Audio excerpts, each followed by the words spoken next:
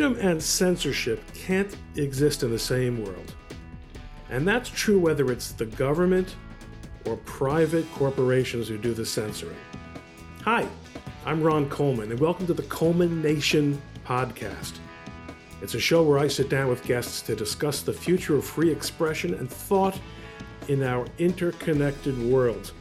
Here we will focus on issues involving social media, cancel culture, and free expression that everybody who cares about ideas or freedom should be wrestling with. Yeah, dude, I'm happy to be here for sure. Me too. We go back a while, you and I, on the internet. So it seems you're one of the people in the social media space. You know, when I'm building up, when I think about like how my relationships have built and developed, and it's really interesting because like I don't think any time in history we've ever had the space where people develop these friendships without actually, interacting physically. Yeah. But you're one of the people I've always seen and I feel like has indirectly, if not sometimes outright, but definitely indirectly supported my message, whatever that can be. I appreciate that. Be condensed down to. Yeah, well, no, that's I'm really glad to hear that. But and the thing about Ed Latimore, culminators, is that he doesn't have to be introduced, does he? Of course, I say that all the time. The vast majority of people I have on the show are people I already know. Not all of them, but a lot of them. And so Ed is one of the early. This was probably before Blue Checks. But I think you've been following me for maybe 5 years or something. And I've been following you. I mean, I followed you a little bit before. And do you remember what it was, the conversation that we had that made you follow me? I don't, man. It was about the Patton's raid, that rogue raid that he did was it Billsburg? Where he tried to get his son-in-law out of the POW camp. Oh, no kidding. Yeah. And we, and you kind of were impressed. I was trying to impress you because I wanted you to follow me back. Yeah. I mean, I remember that's something else, man. That's a while ago. That was a long time ago. Yeah. I remember exactly where I was. Because you had such a because I stumbled upon you and somebody must have retweeted you into my feedback when I was like, 3,000 or something. And said, wow, this guy's a boxer and a physicist and kind of a philosopher. Yeah, at that point, this guy's fascinating. Just writing, man, I say having a good time and just putting my thoughts out there. But what I'm starting to learn, it's weird as you gain, we'll call it fame, for lack of a better word, right?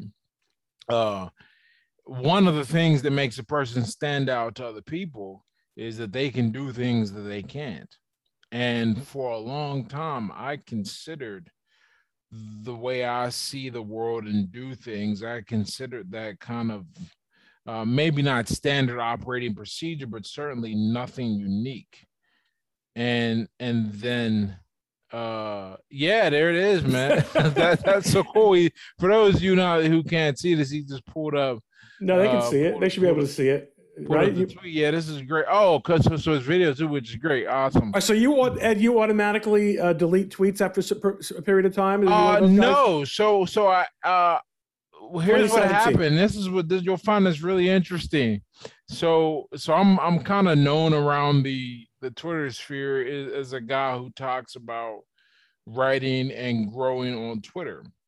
And so my very first product engagement is the new cocaine. Right. I remember that. Writing about, some of the ideas that I have when it comes not just to writing, but specifically tweet composition.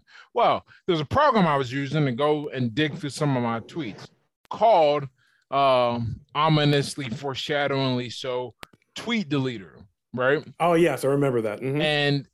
And I was doing something one day, and I don't remember what I pressed, but I deleted everything that I ever wrote on Twitter, and it was about 2000. In fact, I know exactly when it was. It was November 2017.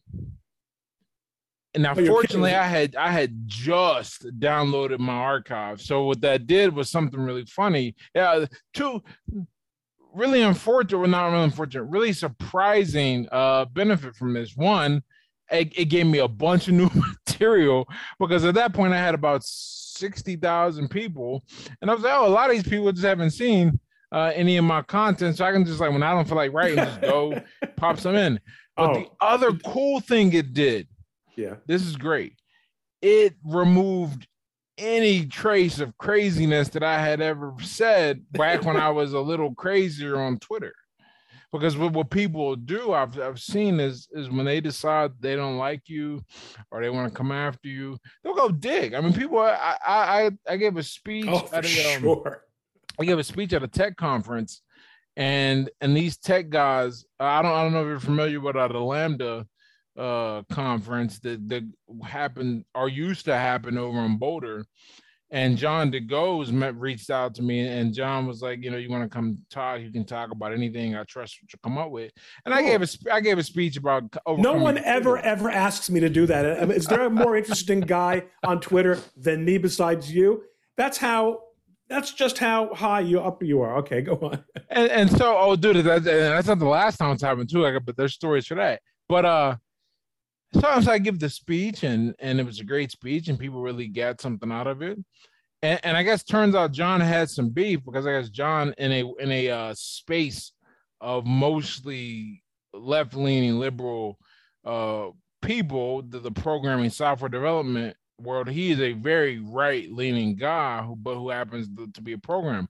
And one of the things, I don't know if this is necessarily a right-leaning trait per se, but it's certainly not a left-leaning one, is the year before he had a guy speak at the conference and it was on tech-related stuff. Mine wasn't even tech-related. So, and the way he selected him, he did a double-blind selection process. In other words, he had no idea what his background was or who he was.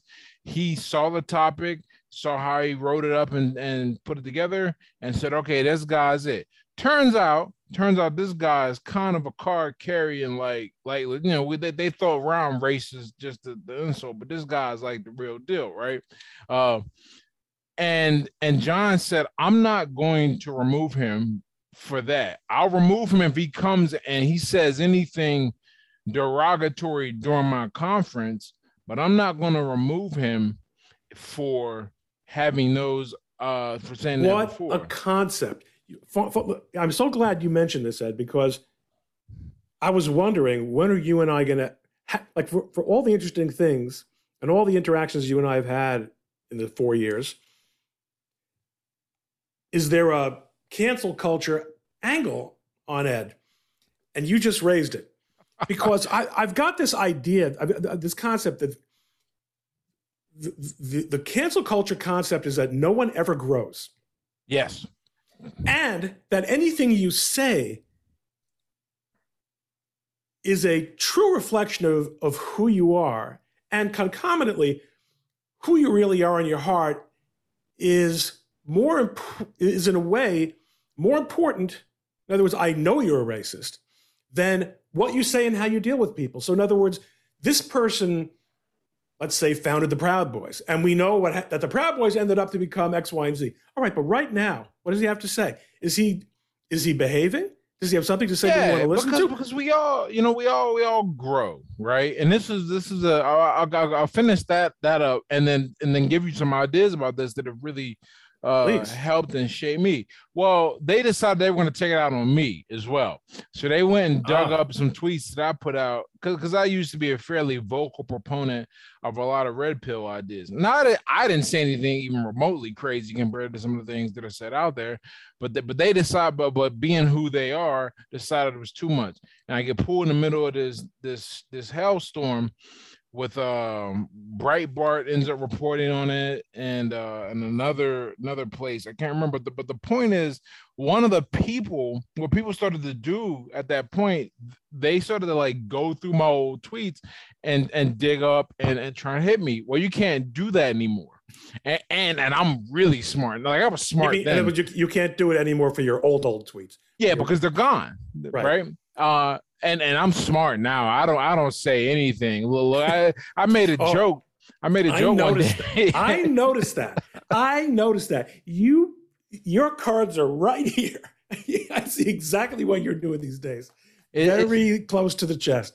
Very close. But like I have a joke where it goes, I don't say the N word because someone will get me. And to show you that I'm an N word and I can't say it. And they, because I'm not stupid, because I know that it'll be cool for like 99% of people. But once you understand that all it takes is that, or 99 people, once you just that one person go, that was some hate speech, and Twitter is going to look, and rightfully so, look, because they don't know if I'm white or black. I mean, they know my avatar. They don't know like what they should, but like, and they clip me. So that's that was the really happy benefit of deleting my tweets by accident, because I'm just so much more. I was already calm and collected and kind of calculating, but now, man, it's to a new level. Plus, I'm not trying to like do anything shocking because I'm escape velocity at this point. I've got enough followers to where why would I even play that game? But think of that. Okay, so on the one hand, there's the play that game, right?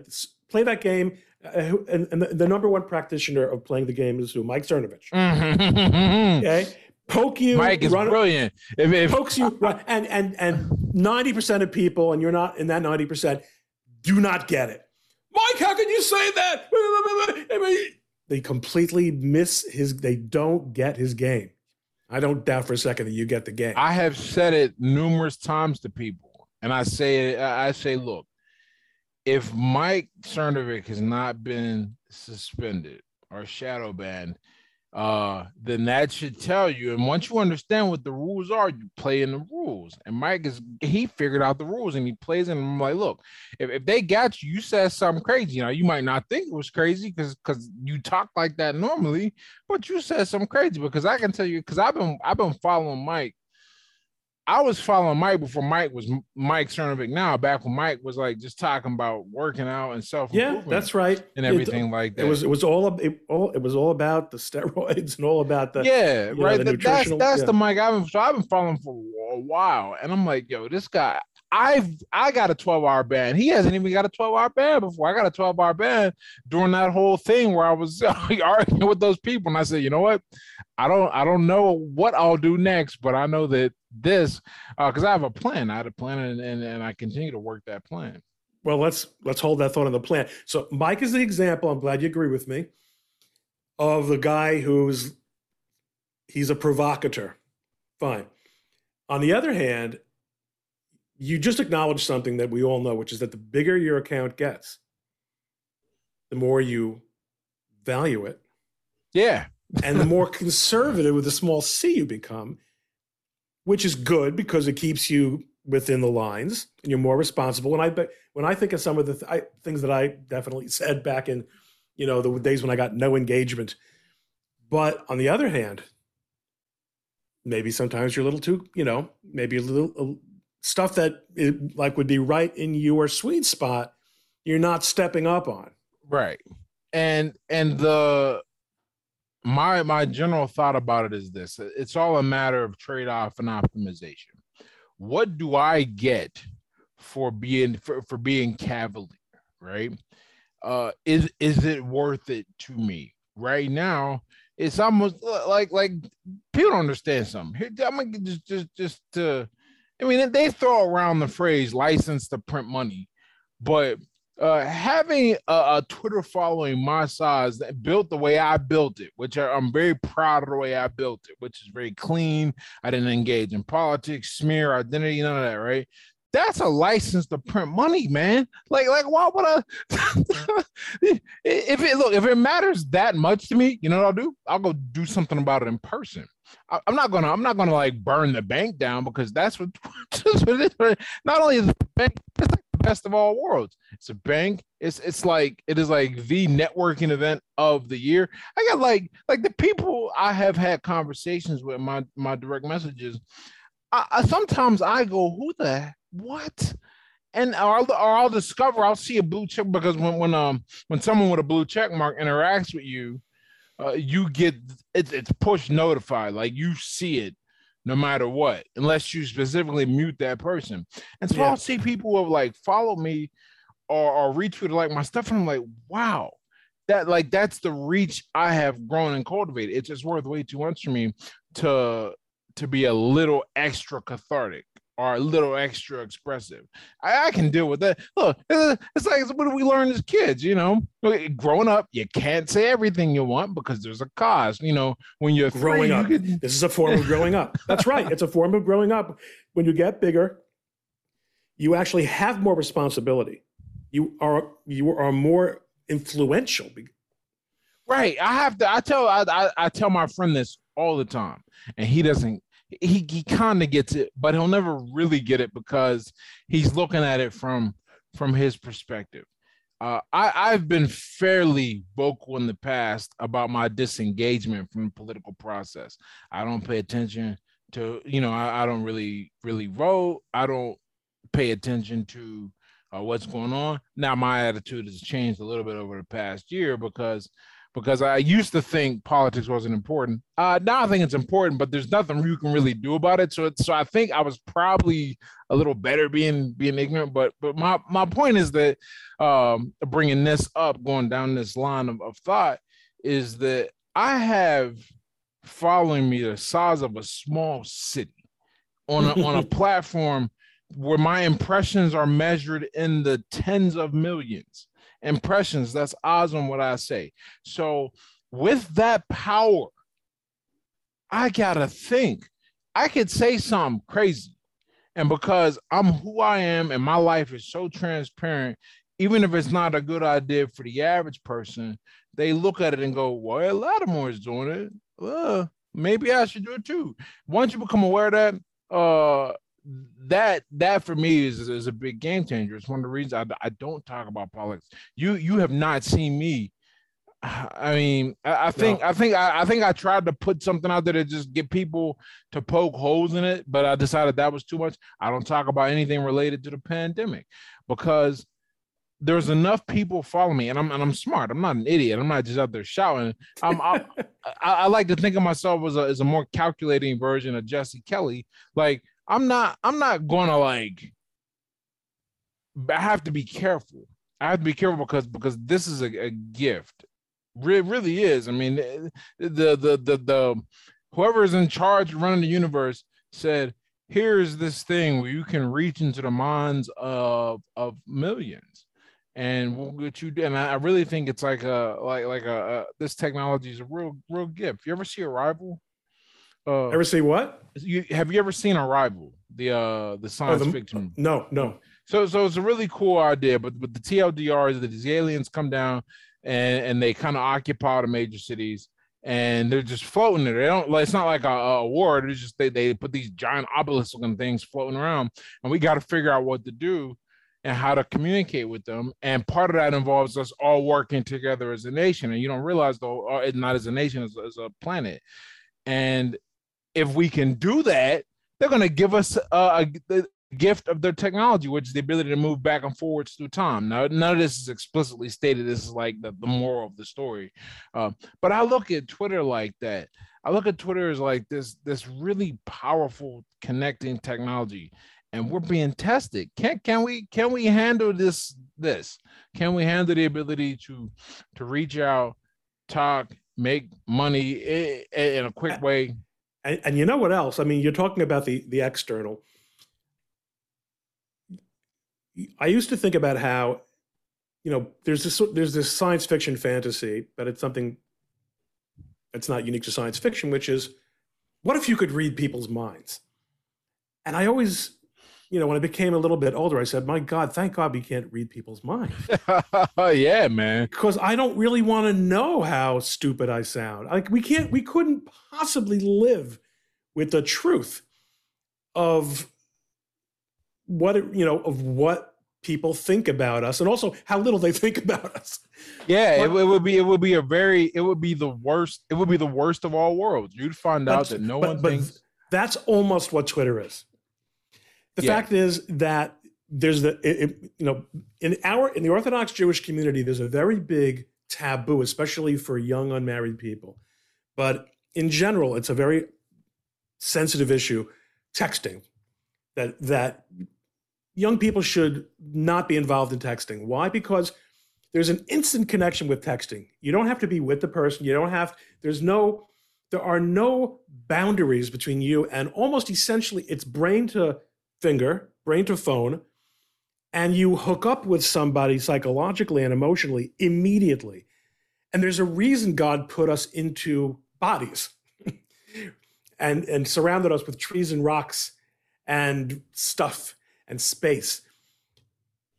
Now we're being tested in a different way, which is by not only being able to aggregate, as you've pointed out, all these relationships and all this economic and influential, and in my case, professional leverage, but also we're being tested by almost the ability to read people's minds, because it's almost like a texting network that's going on. You remember when Twitter first came out, it was testing. Texting was SMS messages, remember? These young people don't remember, Ed. That's what the whole graphical interface is a complete, whoever would have dreamt. I've said this in a few tweets that social media is the closest to mind reading we'll ever get. But I never thought of it, like I never understood quite why. I but you saying that is a good point, because what a smart person has to do, and I'll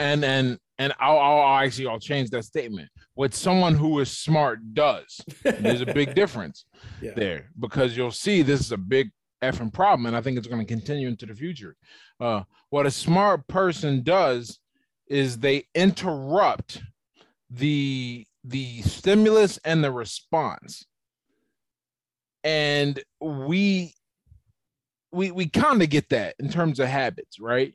But when it comes to communication, we have, that's an unnatural way to communicate almost, right? Like, because in person you naturally have like if me and you are in person and you decide you want to start talking crazy, your brain's probably going to check you when you look at me and go, that dude is big and he might not care about going to jail.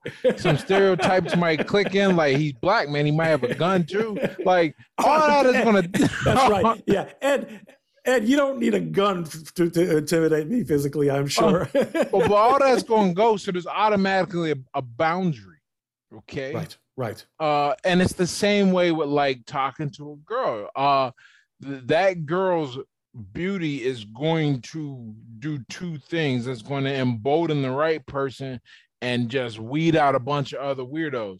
But what the internet has done, and you see this, and I pull up both examples, on the confrontation side, it has made everyone feel very empowered. And I don't think it's because they've never been hit.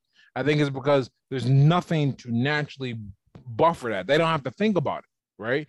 It's like, I don't know if you remember or if you had an experience with this, but it still happens now. Like with online dating, guys will send penis pictures and say all kind of crazy things. And you know why? It's to the point. It's so crazy. Ramit Sethi, the financial guy, wrote an article called "The Craigslist Penis Effect," and and his point about doing that, but writing that article, was that just by being normal, not doing that, you stand out above the crowd. And he was using it to like make a point about financial education and taking the right course with your money, but with this instantaneous communication, we don't have to censor. And so what that's going to do, the people like me, because I'm going to be fine. I think I'm going to be fine because not only am I very measured and relatively, well, not even relatively. You're disciplined. You're disciplined. You could not succeed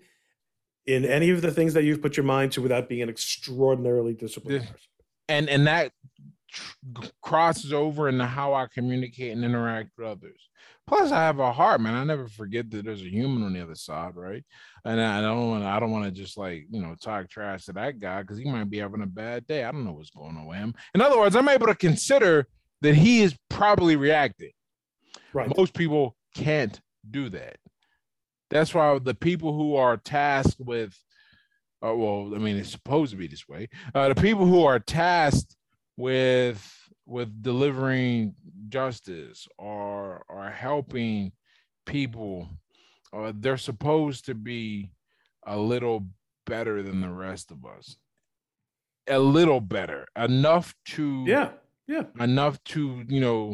display judgment and wisdom, or at the very least a measured response, even if that response is not measured correctly. I really think having some consideration, even if that consideration doesn't lead you to the optimal answer, is better than no consideration at all, because that almost always leads you to the suboptimal answer. And it's not just suboptimal, it's actually pretty negative across the board, where just a little thinking could have made a big difference. And on a similar note, we've got the issue of anonymity. And some of the most interesting personalities on Twitter are people whose identity we don't know, or for a very long time we didn't know. But by far, the most obnoxious, toxic, disgusting, abusive people on Twitter are anonymous. And, that's a decision that they made about how to structure the platform, and it makes a certain amount of sense on its own terms. Yeah, because at the end of the day, when we move from the analog to the digital realm, there's a moment of transformation.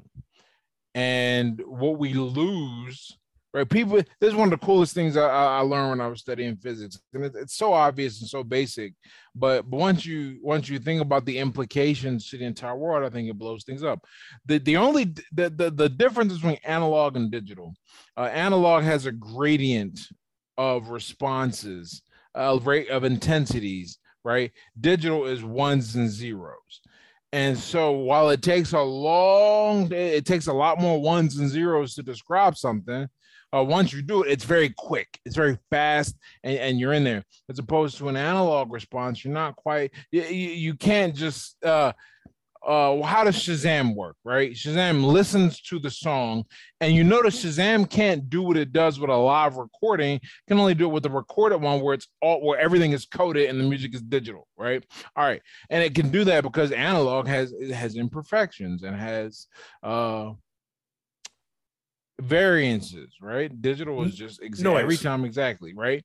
Okay, so when we decide to take an analog personality and make it digital, we give up some of these nuances and imperfections that in a lot of times are necessary. For example, ain't no tone of voice in these conversations, man. Right, the sarcasm tag. Right, and if you try and go the other way, with phones, right? Well, there's no body language in a phone call. These things are important to communication, but we give up some of them when we cross over. So what the anonymity is done is it's gotten rid of all of it. Like here, this conversation is the best digital representation of a real conversation. You can hear my tone, you can see my body language, all that, right? I try to set up calls, work calls, as video calls as often as I can. Because part of what I've always brought to the table is my physical presence. I may not be a boxer, but I used to be an actor. And my being there, I believe, makes a difference. And if I can't be there, I can at least come across in a way that is much harder to do on the phone. It makes a huge difference in everything we do. But we are moving from the analog to the digital. And in doing so, we cut out just important things.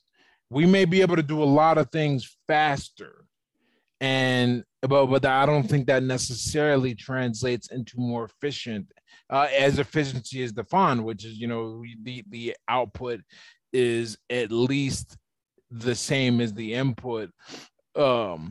with as little loss as possible. But that's not happening. We're moving at light. One of the stories I always talk about, because I tutored high schoolers 2 years ago, 2 or 3 years ago, and it was really funny just like hearing their descriptions and interactions with the world, because they're still, they're teenagers, and I don't really remember what it's like being a teenager, but they're not dealing with the same little stresses we had to deal with. For example, guys don't have to call the house to talk to a girl anymore.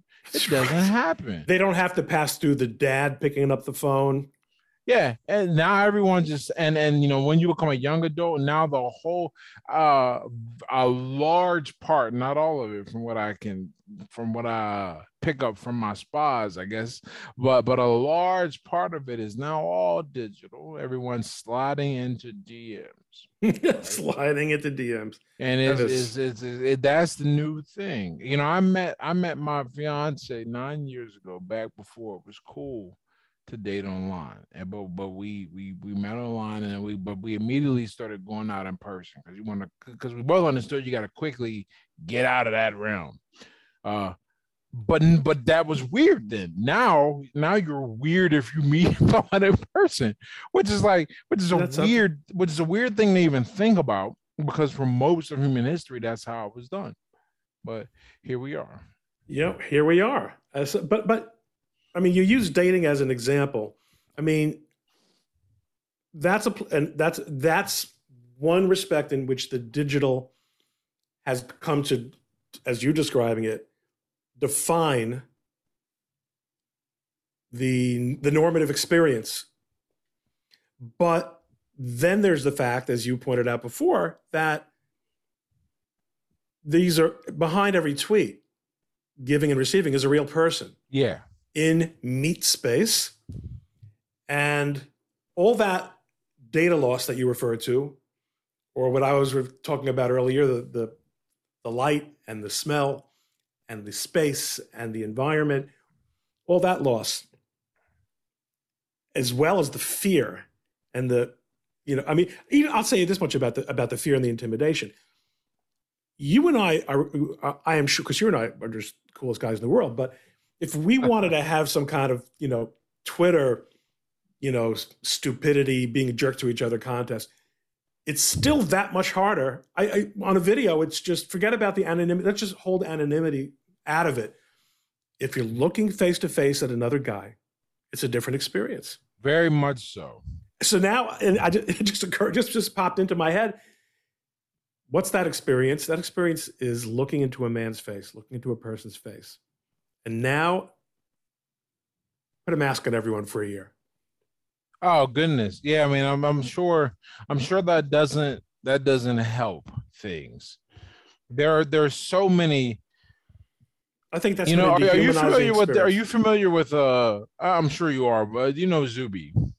I did. Yeah, I interviewed Zuby about 5-6 weeks ago. It was a great interview. Okay, fascinating guy. I got to meet him in person this week, and show off, why don't you? Well, he's a great, cool guy, man. And we had a great conversation.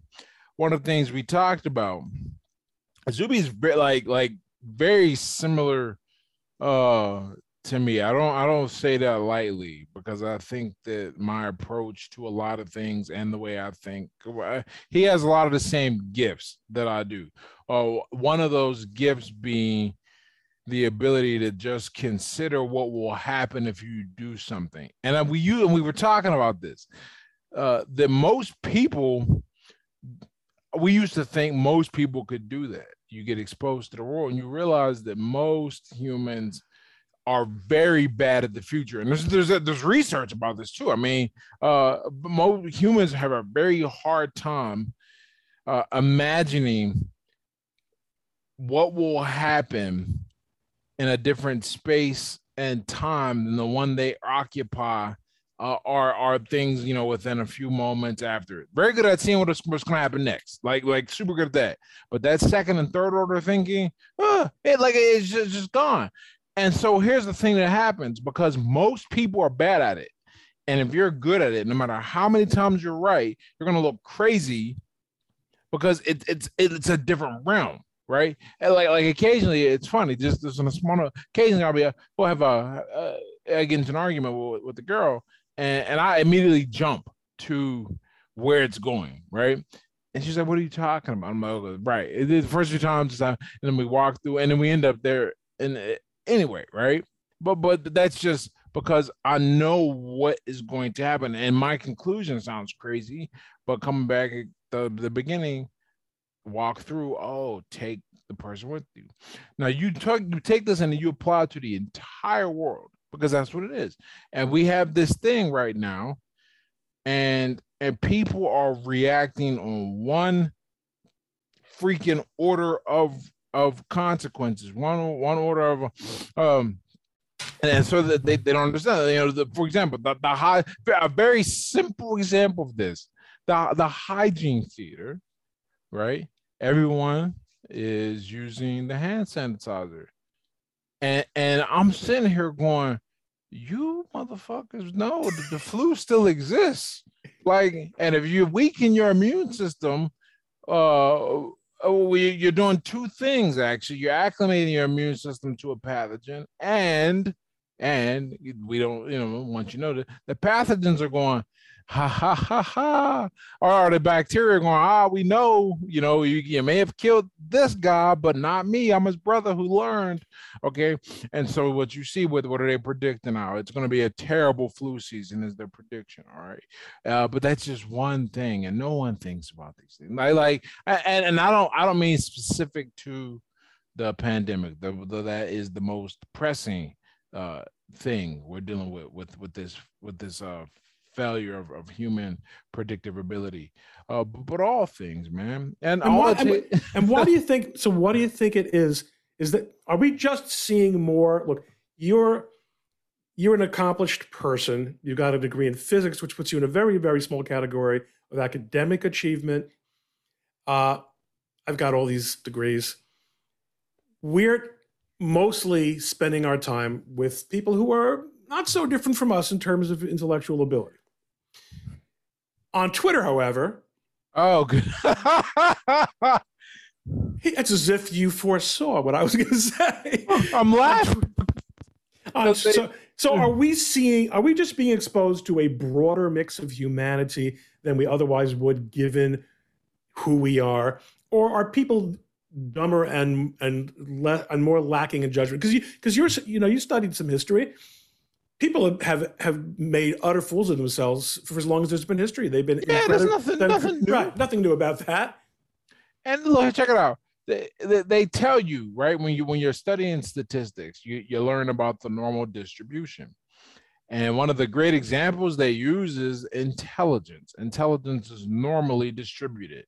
For those who don't know, the normal distribution says that, within one standard deviation, or within a certain amount from the average, is where most people are. 64%, I think, off the top of my head. And then the next over is where 95, and then 93. And the further out you go from the average on either direction, under or over, you the further you are from the average intelligence point. Okay. What people forget is that there's still half the people below average by definition. Okay. And that sounds crazy until you get on something like Twitter. Because nowhere else, never have we ever had the ability to have so many conversations with so many different people and see so many different perspectives and opinions in a day, let alone a lifetime. You probably see in one day on Twitter more opinions and perspectives than you would have entertained in your entire life 30 years ago. And you can learn. I've learned a hell of a lot. You can learn a lot, but you can also be unbelievably dumbfounded. And you just go, I don't know how or why you would think that. And it's never something so blatant like 2 + 2 = 5, right? Like that's crazy. That's nuts, right? It's never anything that blatant. I'll give you a great example. Today, not today that people are watching this, but today when we're recording it, which is September 14th, the story came out that in a Woodward book reported by CNN that General Milley supposedly circumvented the process by which the commander-in-chief of the armed forces, the president of the United States, Donald Trump at the time, could deliver orders to the military and tell them, we apparently put some fail safes in place, whatever it was. I'm not getting into the details by the time this airs, whatever that means. You see how old I am. Those of you with color televisions will appreciate this. Maybe it's all going to be debunked or clarified, whatever it is. The point is, I tweeted, if this is true, the way I understand it, I think Milley is vulnerable to court-martial. So what do the ideologically driven people? Trump was a madman. Milley should get a medal. Well, no. You don't understand something. I'm not asking for a vote on whether Trump is good or bad. Don't you understand that we have that there's a constitution and that the commander-in-chief is not no one, but it's amazing how many people are comfortable not asking themselves, going back to your example, could this action have a consequence other than the specific example that we're talking about? Yeah. And that seems to elude a lot of people. One of the things that is dumbfounded and amazed at the same time, and it's incredible, is people will allow an argument made in bad faith or bad reasoning to stand unchecked if they agree with the point that's being made. And I say to people when I see this, right, I go, you understand, if you don't check this bad logic, that it's going to be used against you one day. Like you have to police your own and everything like that. I got into a really just silly discussion argument. But Texas passes their bill down there about the abortion thing. That is not the point of my conversation. The point of the conversation is that some woman, I think it was a woman, it was some person posted that if we're going to make it illegal to get an abortion, then we should make the father financially responsible from the moment of the first heartbeat. And my thought process, and I was like, okay, that sounds like a good idea. But then I was like, well, but first I was like, okay, how is this different than child support? And someone debunked that, and I go, well, but have you ever been with a woman through the pregnancy period? It's not like they're completely, it's not like they're incapable. I mean, certainly not for the first freaking 4 or 5 months.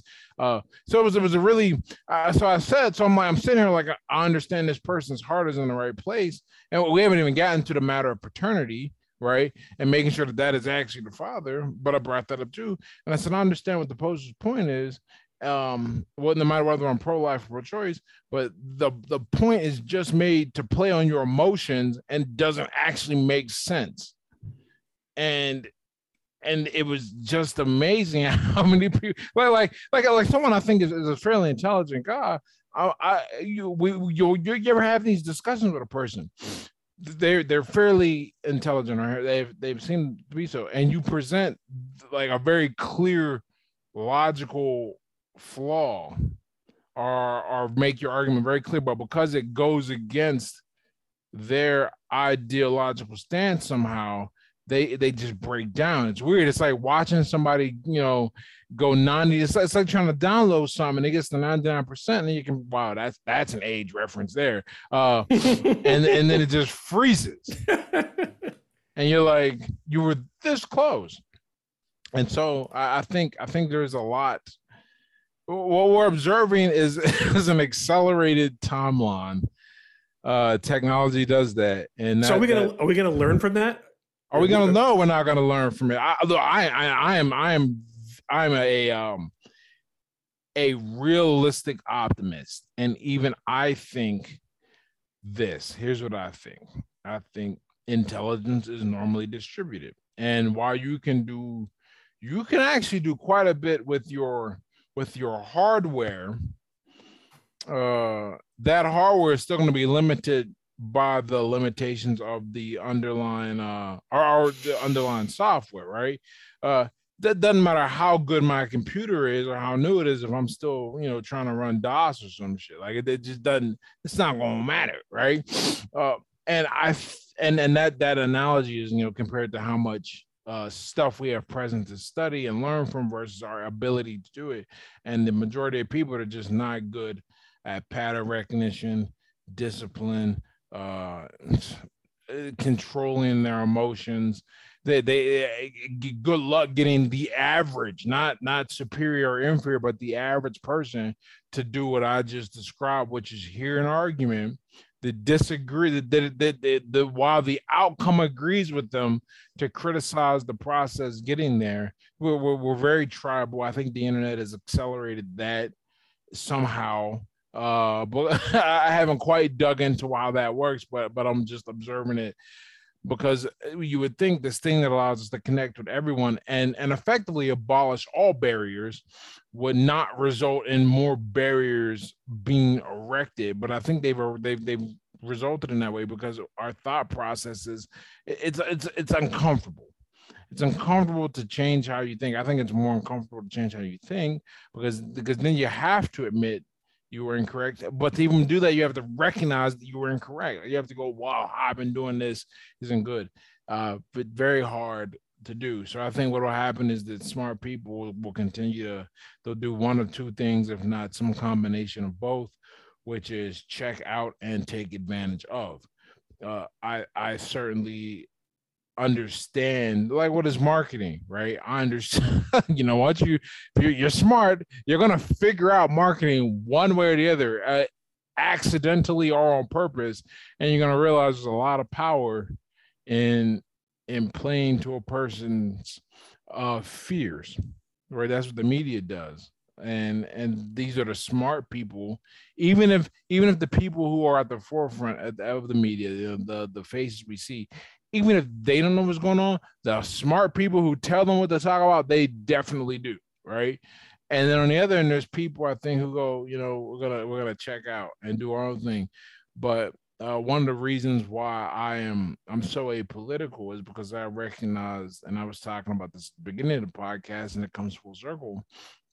I recognize that the amount of people who operate on that paradigm, there's so many of them that they drive the decision. And I don't get an extra vote just because I'm a little more measured. I am still one, like my vote is equal to that idiot, except there's a lot more of them than me. So what am I going to do? Well, I'm gonna use my intelligence to go, man, I want a happy life. Let me let me figure out how to stay calm, cool, and collected in all of this.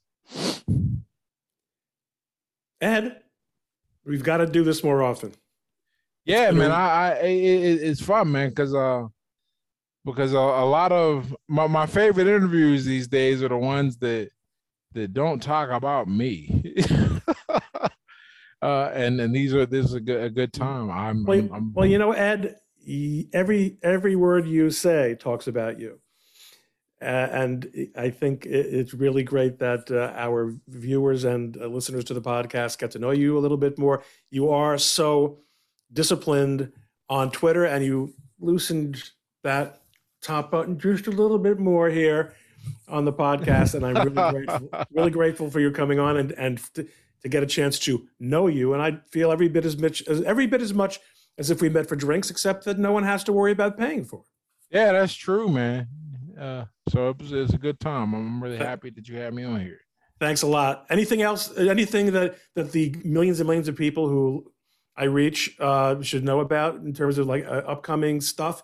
No, nothing for sure. I'm working on. I'm kind of not pulled in many directions, but you've got the plan. I didn't press you on the plan. You've got a plan. Maybe it's private. Maybe it's. Well, the general plan is that I have this reach and I have this power to do things, and I understand how to grow it too. Maybe the rate of return will be different each year, but each year more people will know about me than before through sheer will, and sometimes through certain we'll call them black swan events, right? But positive black swans, well, white swan events, like like the next book that I publish, that should really help and grow. So I understand how to make enough money to have the life I want. So it's how do I contribute to this planet in a way to where even if I only buy an infinitesimally small amount, someone can say that Latimore helped them out, had to give them something to laugh at, something to read, something to enjoy. So that's really the plan. And now you sound like Zuby. Now you sound like Zuby. Yeah. Now I see why you guys connected. Yeah, man, and it's one of those things that I think it's not everybody, but I was telling a friend today. She reached out and asked me if I could share her GoFundMe for a funeral, and then actually like apologize for asking. And I'm like, you don't ever apologize for something like that because I have the power to do something. So to me, that kind of comes inherent with a responsibility to do something as well. So and it costs me nothing. It's no risk. So of course I'll retweet your GoFundMe, and help out. And that's kind of the way I see the world, right? Is that you have some power, and power is not the universe. I've learned that it's going to sound kind of woo, at least more woo than me normally. The universe does not like abuse of power. That tends to put you in a very vulnerable position eventually. And so what I much rather do is have is try to use anything I can to make my life and the lives around me better. And I love what you just said, because to use the language of physics, if I may, there's a disequilibrium in the and a lot of people wonder why I'm always so optimistic when everything seems so awful. And aren't they going to just take over? And I'm always trying to get across this idea that tyranny is not really an easy thing to sustain. You say, oh, but look at history, great empires, tyrannical. What's the place? What's the time? Who are the people? This is America. This is the 21st century. There's so much energy, so much originality, so much godliness, so much good that you didn't have, that the serfs of Russia, for all of their godliness and all their humility, didn't have. They didn't have a tradition of independence. There's so many reasons to be positive, and maintaining rule, retaining coercion over a free people, I think is going to turn out to be, this is not at all where we were during this podcast, but just what you said about when the universe, as we say, which is what we try to avoid saying when we say God, or, getting too theological, the universe that God created doesn't like. It's a disequilibrium. It is a state that is not meant, it's not a stable state. And that's why ultimately I think things are going to be okay. But maybe I feel the exact same way. You put it in a way that I've not quite been able to describe, or I've been able to articulate. But yeah, I generally don't think the world is going to end. I don't think there's going to be some type of crazy martial law. I think humans are incredible at figuring things out. I think if anything takes us out, it's going to be an asteroid, right? Something that we can't do anything about. We just don't have and we'll still try, and we'll probably get closer than we thought with our level of technology. So on the macro, I feel fine about the world.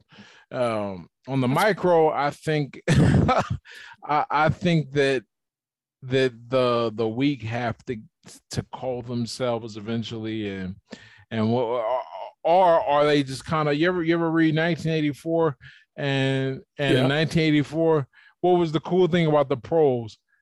Well, no one bucked them. Like the party didn't buck them. They were like, y'all some idiots. Y'all go over there and do what y'all gonna do. And the reality, when I read that, I was like, it's not that they're idiots. they're just not average.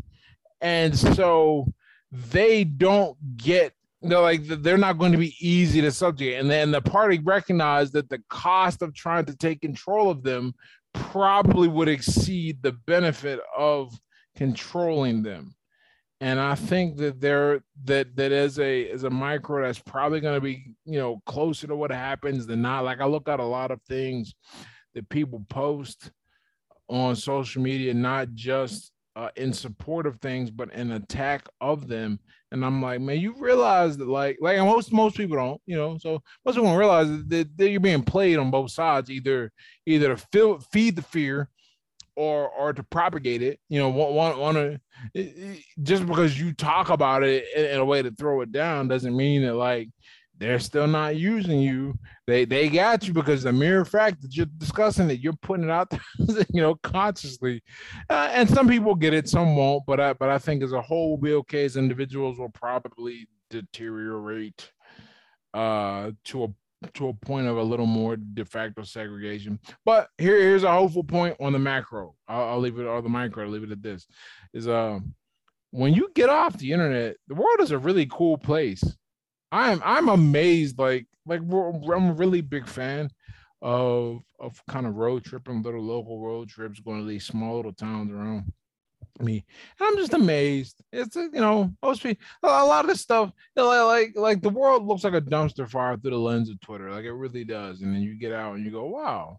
Yeah, there are people who don't even know what you are. Like they don't even know the issue occurred. Like no clue. They just to them they just want to vote and enjoy their family.